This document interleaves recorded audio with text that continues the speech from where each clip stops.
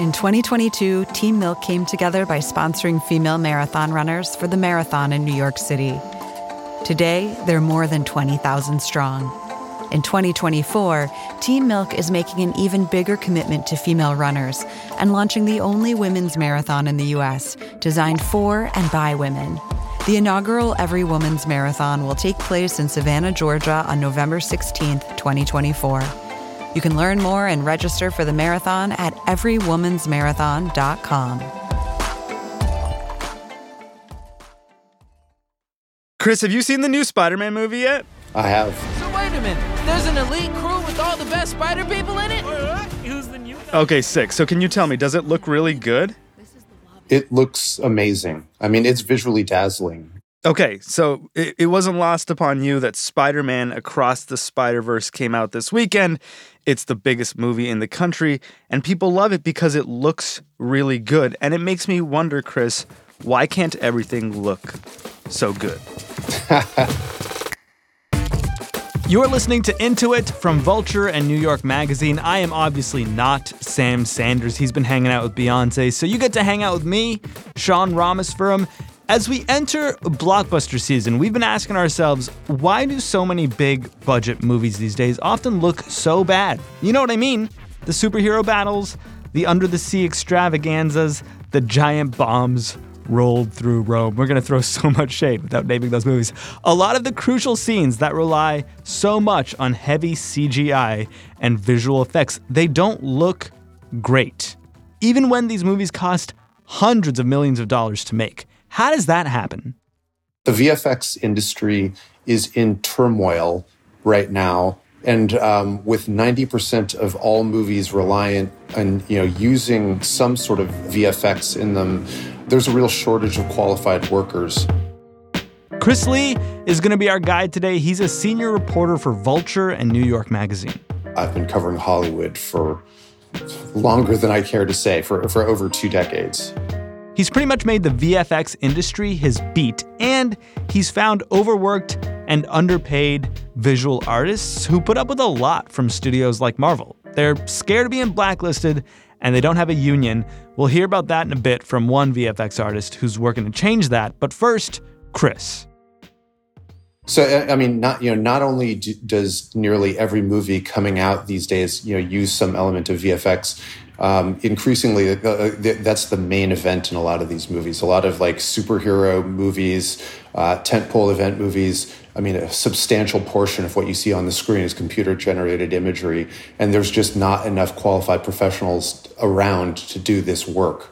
And this might be surprising to the casual moviegoer. I mean, I know you've been writing about this for a while now.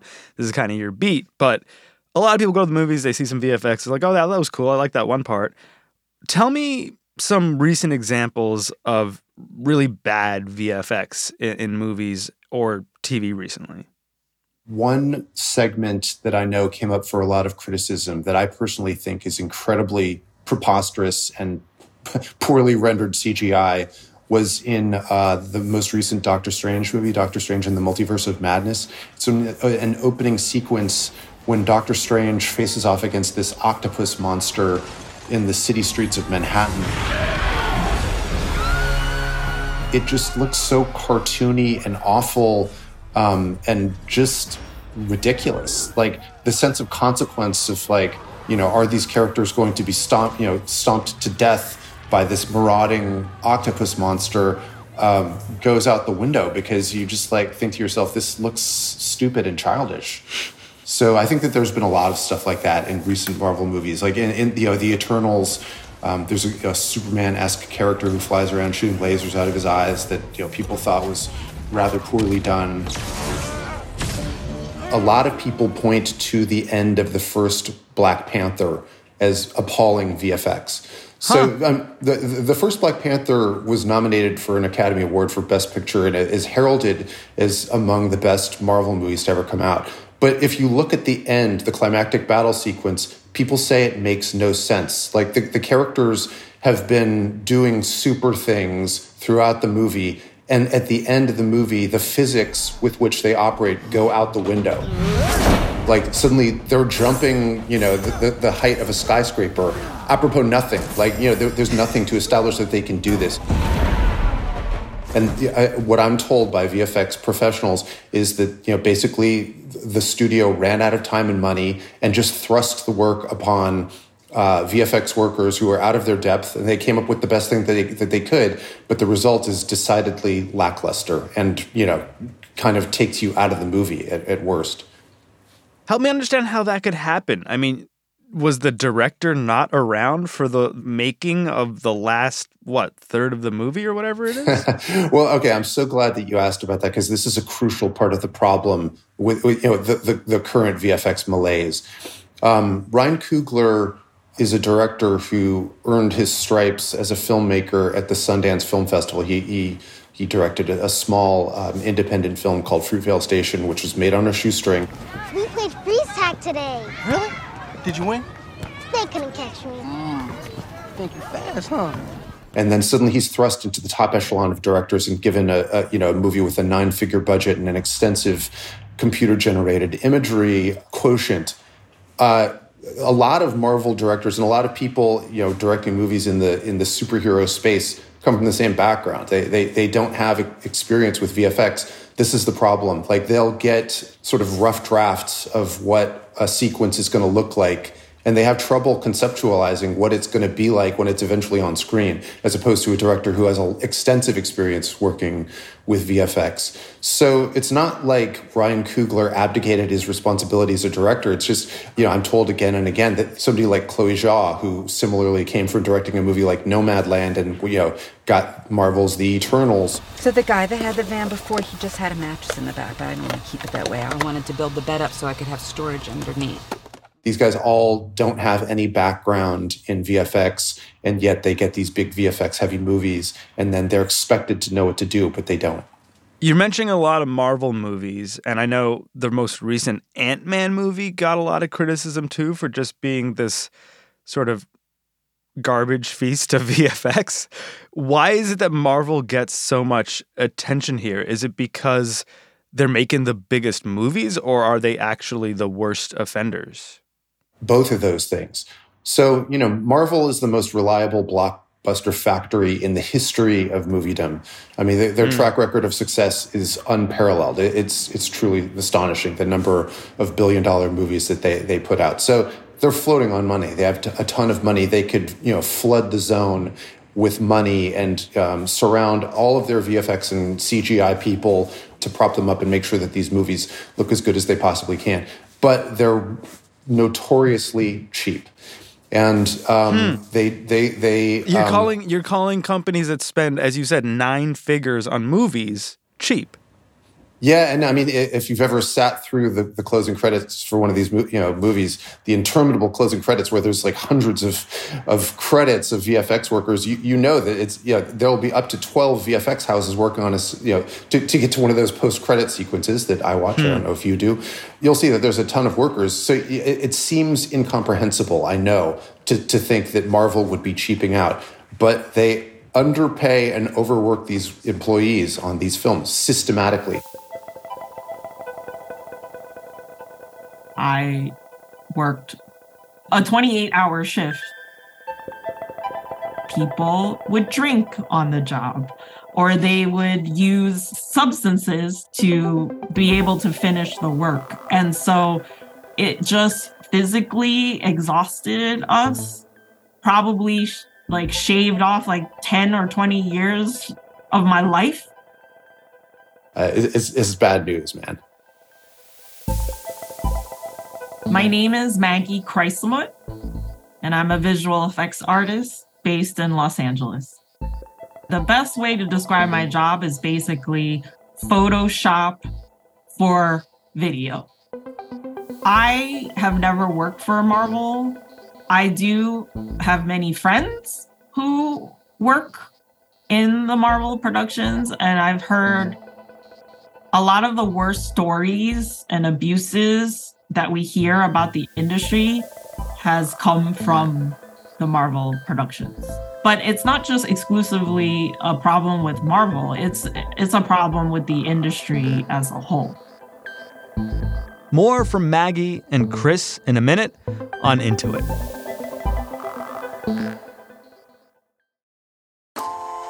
Calling all female runners, it's time to lace up and join Team Milk.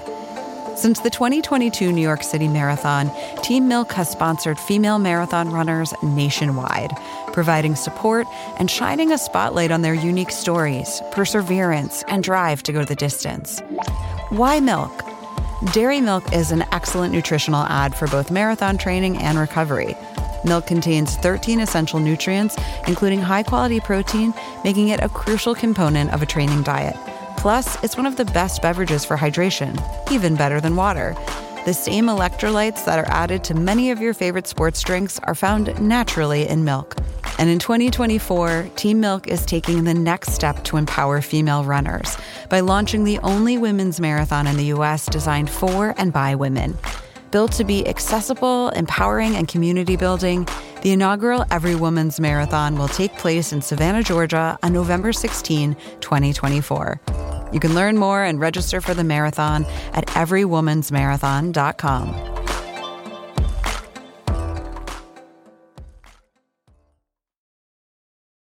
Tell me more about a day in the life, for one of these visual effects artists working on a big budget Marvel movie or a movie of this scale.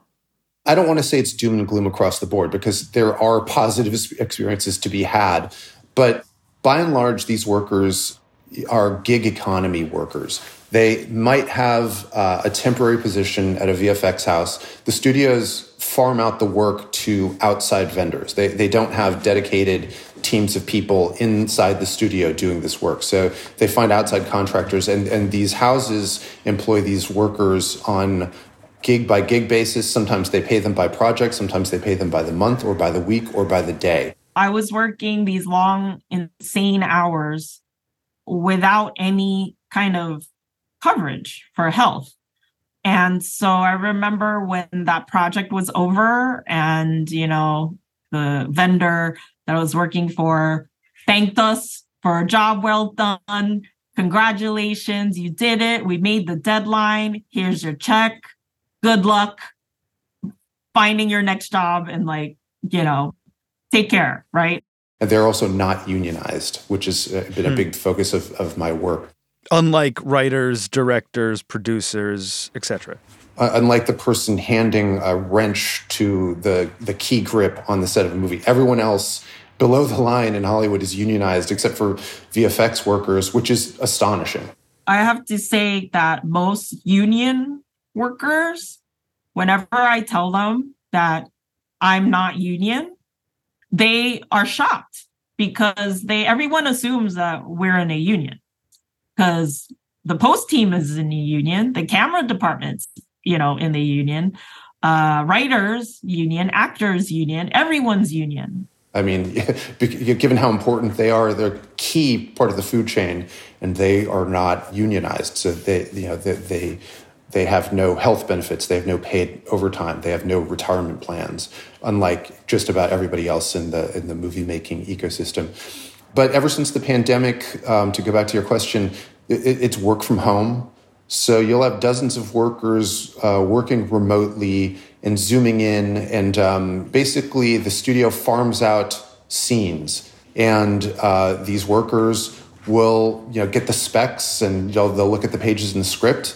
And then they'll have to sort of figure out how they can devise this visually and come up with something that will have to be approved by the director. And it's up to the director to say, yes, I like this, or no, go back to the drawing board. The scourge of this process is what the VFX workers refer to as pixel fucking. What does that mean?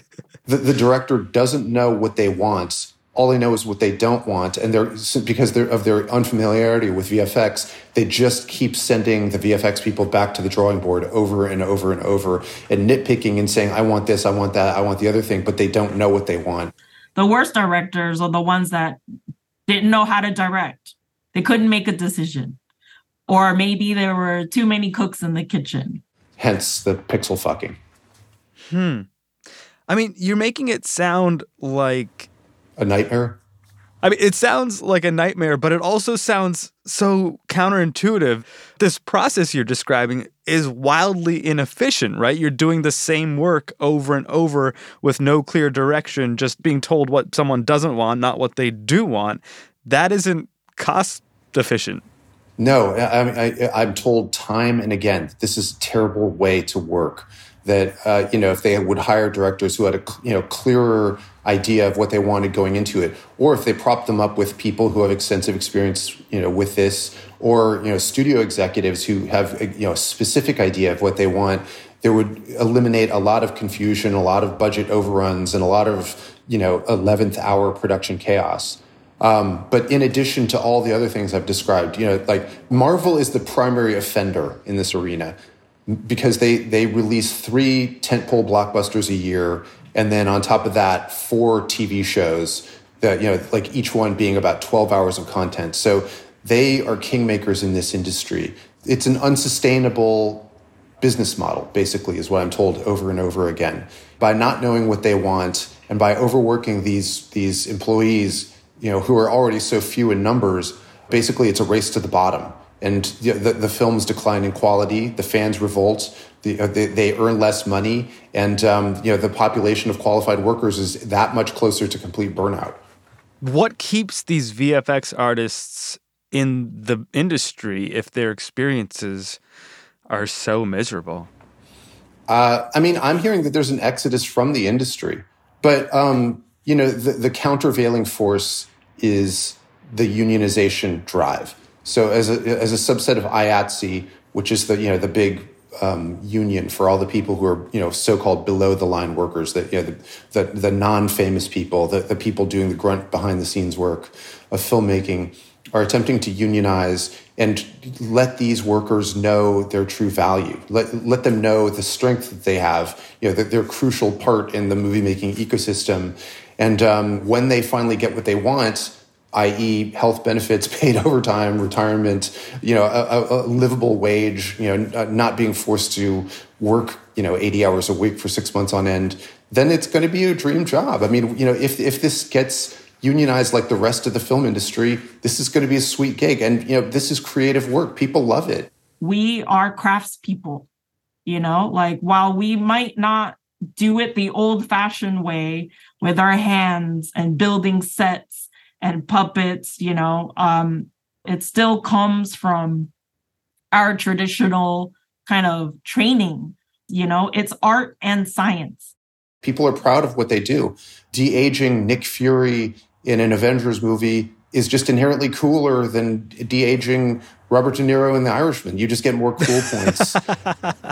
So people love what they do. And they work really hard. But the audiences love these movies. They're huge hits, so they want their name on it. I mean, I think that's one of the main reasons why people tolerate so much nonsense in order to enact this work. Well, how are the efforts to unionize going? It's progressing more quickly now than at any other point. Modern VFX was born with the company Industrial Light and Magic, which was created to make Star Wars. And it went from just being a couple dozen people to, by some estimates, around 120,000 VFX workers around the world. There's strength in numbers. People are trying to organize a labor force. But, what it will take is one of these outside vendors unionizing to show others in the industry that it's possible, and then a domino effect will happen. The general consensus is that the workers themselves, they want a union. They just don't have the energy to really kind of speak up and, stand up for themselves and demand a union. Because, the thing is, we have to form the union. No one's going to give us a union. Are there good examples of this work relationship between directors and visual effects artists, or even just the work itself? I mean, Avatar 2 comes to mind. They spent forever making it. I didn't read any articles about how everyone making it was miserable the whole time. And obviously the director is a competent guy, if not like a bit of a raging narcissist. I'm so glad that you brought that up because, that is really a model of how things can work. And it works for a number of reasons. James Cameron is a perfectionist, albeit a narcissist and control freak. But, he would never consent to putting a movie into the marketplace that looked bad or had shoddy VFX. So the bulwark against doing that is to budget as much time and money as needed. And, the box office returns speak for themselves. I mean, The Way of Water crushed it. Now, James Cameron, of course, Avatar 2 out in theaters now, about to cross $2 billion. You have Hopefully, a few weeks from now. Maybe. I'm saying it. I'm predicting thank you. Generally speaking, everyone loved the VFX. I mean, I've heard some people deride it as, it looked like a screensaver, but I think it was beautiful and fresh and really the cutting edge of technology. The flip side of that is movies that have a release date staked in the calendar months, if not years in advance. So everyone's moving towards that release date, and the deadlines can often be untenable, but they're immovable. So if a movie isn't quite ready, or if it's not quite ready for prime time, they just crack the whip on the VFX workers and make them rush it into production. So to answer your question, if more people had the juice and clout of James Cameron to take as much time as they needed and enable all the quality controls necessary, this wouldn't be a problem. But the way Hollywood works is that these release dates are staked out and everyone's got to move heaven and earth in order to meet those deadlines. Do you think, broadly speaking, audiences really notice the difference between really good visual effects and sort of ham-fisted, last-minute rush jobs? Yes. And, I want to bring The Little Mermaid into this conversation because, that movie came out recently. It did $118 million over Memorial Day weekend domestically, but I've heard the CGI described as clunky. I've heard the VFX described as soulless. People are saying it's unfinished. And it's hard to come out underwater, under the sea, after Avatar: The Way of Water. It's really, really hard. But those movies still make, as you mentioned, like over $100 million in their opening weekend. Is there an incentive for studios to rush out whatever they've got because maybe audiences will just show up anyway for the nostalgia, to see the sequel, to see where the story's going, to see Paul Rudd, whatever it might be? Yeah, for sure. I mean, this Ant-Man that you were just referring to is the most successful installment of the franchise. So, yes, I mean, for all the reasons you just mentioned, like there's a built-in consumer base, especially for the MCU, where each movie is is an interlocking part of a larger soap opera with a meta-narrative of characters and storylines that jump in between each other. So there's almost a doing your homework quality to seeing Marvel movies at this point. It's like, a big portion of moviegoers are just going to go just to stay current. But, I think that Hollywood proceeds with cheaping out on VFX at its own peril. The fans don't take kindly to being given low-quality product. I still don't know how Marvel let these scenes slide into their movies. They hate that. Why does Marvel's visual effects look so bad? They feel insulted by that. Like, it's not good when you notice something is bad, especially me as somebody that does not look for it at all. I guess I wonder, Chris, if there's a world in which we can solve all of these problems. Because, it's easy to look at Avatar: The Way of Water and say, like, why can't everything look like this? That being said, James Cameron is one of the most experienced directors in the history of cinema, especially in the history of visual effects. He's famously hard to work with. And there's not a lot of people with his level of talent and experience. So even if you could make conditions better for visual effects artists, you don't have a dozen, 2 dozen, 3 dozen directors who can handle the work at that level. Is there really gonna be a day where everything kind of works as it ideally could? Okay, so forgive me for going back to Marvel, which is my bugbear. That's my white whale as a reporter, and I've been on this beat. They have the money to pay for more time and more resources to make the VFX better. They could pay for more people. They could make these lives not miserable in making these movies. Outside of that, they could hire competent producers to institute a quality control project by project. Let's say surround them with a strike force that has the wherewithal to make sure that everyone has everything that they need, enough time, enough personnel. The money that these movies make, it's not like they're hurting for it. It's just on a balance sheet. They want to say, this is how much money we spent and this is how much money we made. Yay, us. If you took a little, if you diverted a little profit and put it towards the VFX workers, you wouldn't have this crisis situation where everyone's becoming alcoholics and getting burnt out. And we get better movies, more. And we get better. The fans get better movies. Exactly, Sean. Chris, you dunk on Marvel a lot in your reporting, and you're speaking to visual effects artists who have worked on Marvel movies. I wonder what the response has been to your reporting from the industry broadly, but also directly from Marvel. From the industry broadly, I've had people across the VFX diaspora reach out and thank me. Wow. The VFX, this union drive, the organized labor drive, they're using my reporting to try to recruit other people into the movement. So I feel like I have my union builder bona fides there. The most startling thing I've encountered is that Disney has not wanted to comment about this at all on the record. So in the various stories I've done, I've contacted corporate communications at the studio and said, here are the allegations against you. How do you respond? That's just what you do as a reporter, to be thorough. And they said no comment. And I have no idea if they have any notion to change their modus operandi. Although I've heard, it's been reported that Kevin Feige, the so-called architect of the MCU, is looking into that, but there's been no outward sign of that yet. Okay. Do you know of any upcoming movies, like summer blockbusters? Have you seen any of the things that people are excited to see, like maybe The Flash? The Flash I saw. Do you know if they're good or bad? Yeah, the Flash is fantastic. All the stuff of the Flash running at superhuman speed is really, really great and original and fresh. So there is some good VFX to be had outside of James Cameron and Avatar.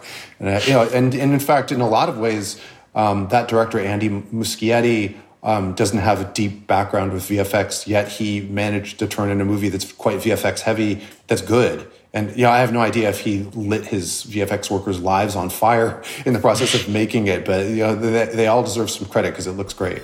Chris Lee, thank you so much, man. It was great to talk. Thanks, Sean. It's been fun. That was New York Magazine's Chris Lee. He mentioned he tried reaching out to Marvel for comment. We also tried, and we didn't hear anything back as of recording. In this episode, we heard from visual effects artist Maggie Chrysamut. She volunteers on the advisory council of the entertainment union, IATSE. Into It was hosted by me today, Sean Rameswaram. You can usually catch me over at Today Explained.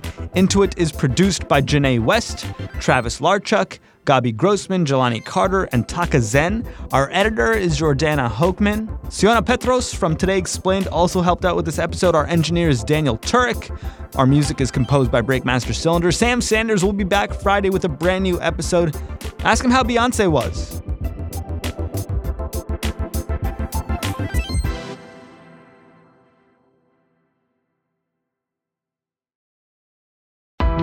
Why do you run?